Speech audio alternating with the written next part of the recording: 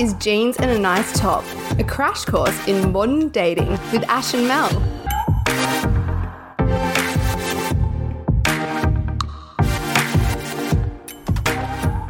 Hey, Ash. Hi, Mel. Hello, listeners. And welcome to Solicited Advice. The mini episode where we actually give you advice you ask for instead of the unsolicited type we are so familiar with. Which comes, you're probably dealing with this right now because it's probably around Christmas time. Tis the season for it. Auntie Flo is definitely hitting you with, why are you still single? Can't you get a man?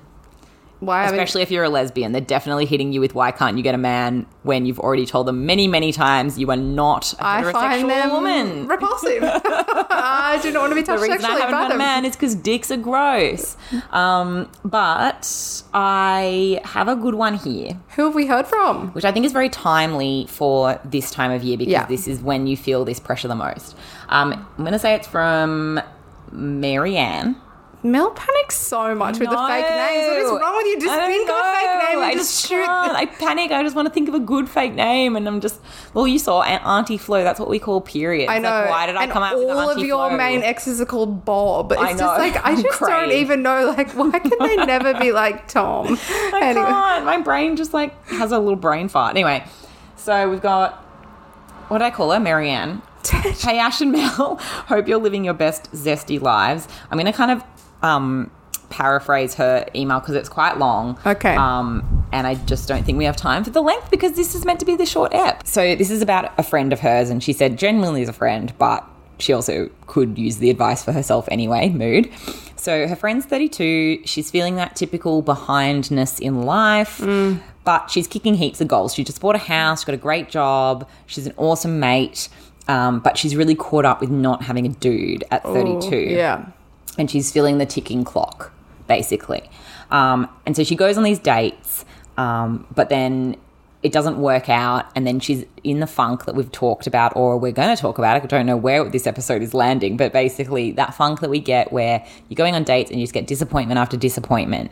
And she is feeling like it's her, but her friend, Marianne, who sent this email, is trying to like delicately say, it's not that you're a terrible person or a bad date or any of that, but you are maybe jumping a bit ahead with your expectations from these dates. Because basically, Been there. she says one common thread or a little bit of interest from the person, and all of a sudden she's thinking long term and how they can meld together. I get it because I used to do the same thing, and it's why I don't really date. I hate being on the apps, and so one connection makes me want to make it work so I don't have to keep doing the thing. But I'm only 29, so she assumes I don't get how little time she has left. Only, mate. It's like 2 years. I know. Only. So she basically, what Marianne's asking is, what can we advise to slow down the leap from we're just having a casual chat to this could be it, or worse, this is it, when you don't even know their last name yet. She's such a great person. I hate seeing her paraded around by losers who don't deserve her while they slowly break her heart. And each one is making her feel worse about herself. And look, yeah, it's shithouse and it feels shit. And I have a friend who does this too, where she's just a classic straight up and down Pisces, where they go into things hard on their sleeve, all emotion, and they confuse that romantic headiness of the romantic dates and the first meeting somebody and realizing you have things in common with love. For there's a future here. Yeah, exactly. So what do you think, Ash? What's your take? I mean, I just think that there is a lot of pressure being put on these dates, and the people sitting across from your mate, Marianne. I think it would be wise, I guess. I know you want to tell her gently, but it could be asking her, you know, are you actually having fun on these dates? Like, how is she approaching dating? So she might be approaching the dates as quite a serious job to meet someone. Yeah. And if, you know, when you've been out of work for a while and you're looking for a gig, you can kind of be like, oh yeah, I could do that. Yeah, that sounds good. Yep, I want this job. But instead, like, asking herself, am I having fun on these dates? Do I actually want a future with this person? Like, maybe just getting her to tick a few of her own boxes before just thinking that this person can fill the missing void in her life. Think, what kind of person do I want to have? Yeah. And let me get to know them enough to know if they are that person, instead of just being like, all right, so male, heterosexual, like stable income, sure, come right through. Here's my future. Step inside. Yeah. Yeah, it's kind of almost like if you're sitting down going, wait, are they right for me?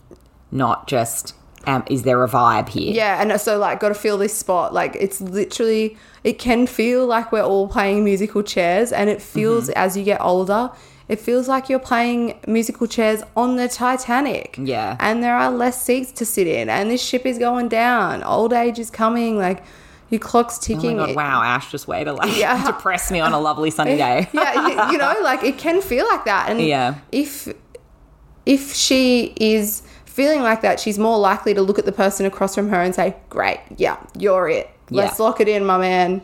Yeah. I think something that I went through a big thing when I turned 30 where I like had like my little existential crisis about, am I just never going to meet a person? And then am I not going to have kids? Those two are so intrinsically tied, I feel, with the whole ticking clock thing. A lot of it comes down to the fact that we're very aware as women that the older we get, firstly, I've heard differing opinions on this, because there's a lot of talk now that the old way of thinking that once you're past 30, your eggs are dying off or whatever is not necessarily as true. But regardless, there is the fact that the older you get, the less, the closer you are to menopause or whatever. So the closer you are to not having kids. And I think that's what really comes into play as a woman as you get older. But what I had to do was go, okay, I can't start going into dating with the mentality that I need to rush through to this like baby making process, because annoyingly with dating, guys have longer to think about that. So therefore you go on these dates and you can't like rush into it, because that person, it's likely that they're, they don't have that pressure on them. Totally. So they're like, I just want to chill and get to know you. And you're like, can we speed this fucking up a bit? Yeah. I'd like to be married in 6 months to you. Thank you very much. And that's a lot of pressure to put on a date and on somebody. And then naturally that usually drives people away. So that's the shit side of your very normal biological reaction. Yes. Or mental reaction to a biological thing that then has this awful ramification. I instead went, you know what? Why do I need to have kids? Why is that something that the only thing that would fulfill my life? Like if all the ducks did not line up in that row and a few ducks went over fucking somewhere else, who knows, and I ended up with 3 ducks instead of these 6 ducks that I would like in a row, why is that so bad? Think of all the cool things I could be doing. I could just become this weird aunt that travels the world and like has adventures and ends up having wild flings with princes in fucking Switzerland or whatever. Like there's Sounds so many good. other ways your life can go. I could just completely throw myself into work and start a business. I could become the CEO of a company. I could just surround myself with fucking amazing friends and family and get my, life fulfillment from those people and from nieces and nephews. Like there are so many other ways your life can go and you just don't have control over it, unfortunately. And that's just life. You could freeze your eggs and have your own babies if you want to. Yeah. You could go and get inseminated right now if you felt to. I guess it's like you can't put all of your eggs, literal eggs. You can't put all your literal eggs in the basket of meeting a person and then going about everything the traditional way in life, because you just can't put that pressure on dating. You'll never meet the person and it will just always go to shit. We've all been handed this very narrow sort of, I guess, life view, and it's been passed down through generations of what the plan should look like. And the plan is meet someone young, get married, buy a house, have job, have kids. Yeah. That's it. That's the narrow view we were handed. Yeah, totally. And now our lives don't don't necessarily, that doesn't suit. It's too narrow for so many of us for a myriad of reasons. And like, why are you a failure if you don't line up with that? Like, why have we conditioned ourselves to believe that we've failed? And like, I know that like, it's not just that we're like, oh, society thinks I failed and that's why I'm disappointed. Like, you're disappointed because you want kids. I get it. Like, you want a family or whatever. But I also think that part of the reason that you feel you need the family to feel fulfilled is the social conditioning that we're going through with that. Like, big time. If you change your mindset and go, okay, let's accept the scenario where maybe I don't, what does that look like? I've never even looked at it before. And for me, I'd never looked at it before. I'd never looked down the road of what if maybe this? I don't have kids. Yeah. And I started looking down that road and I thought, you know what, that's not actually that fucking bad. Yeah. And it's gotten to the point now where I'm like, I still think that I'd like kids, but I'm actually kind of like, do I? Definitely. And it's less of a Panic. 100% factor in a relationship for me. And it's also made me much more open to just seeing where things go with people. But I had another thing that I wanted to say, because I do think that, you know, there are some things, practical things that you can do if you're feeling that pressure and you feel like everyone you're dating is just not lining up. Sometimes I think people need to go on the more serious apps, and serious apps to me is like, what's that one?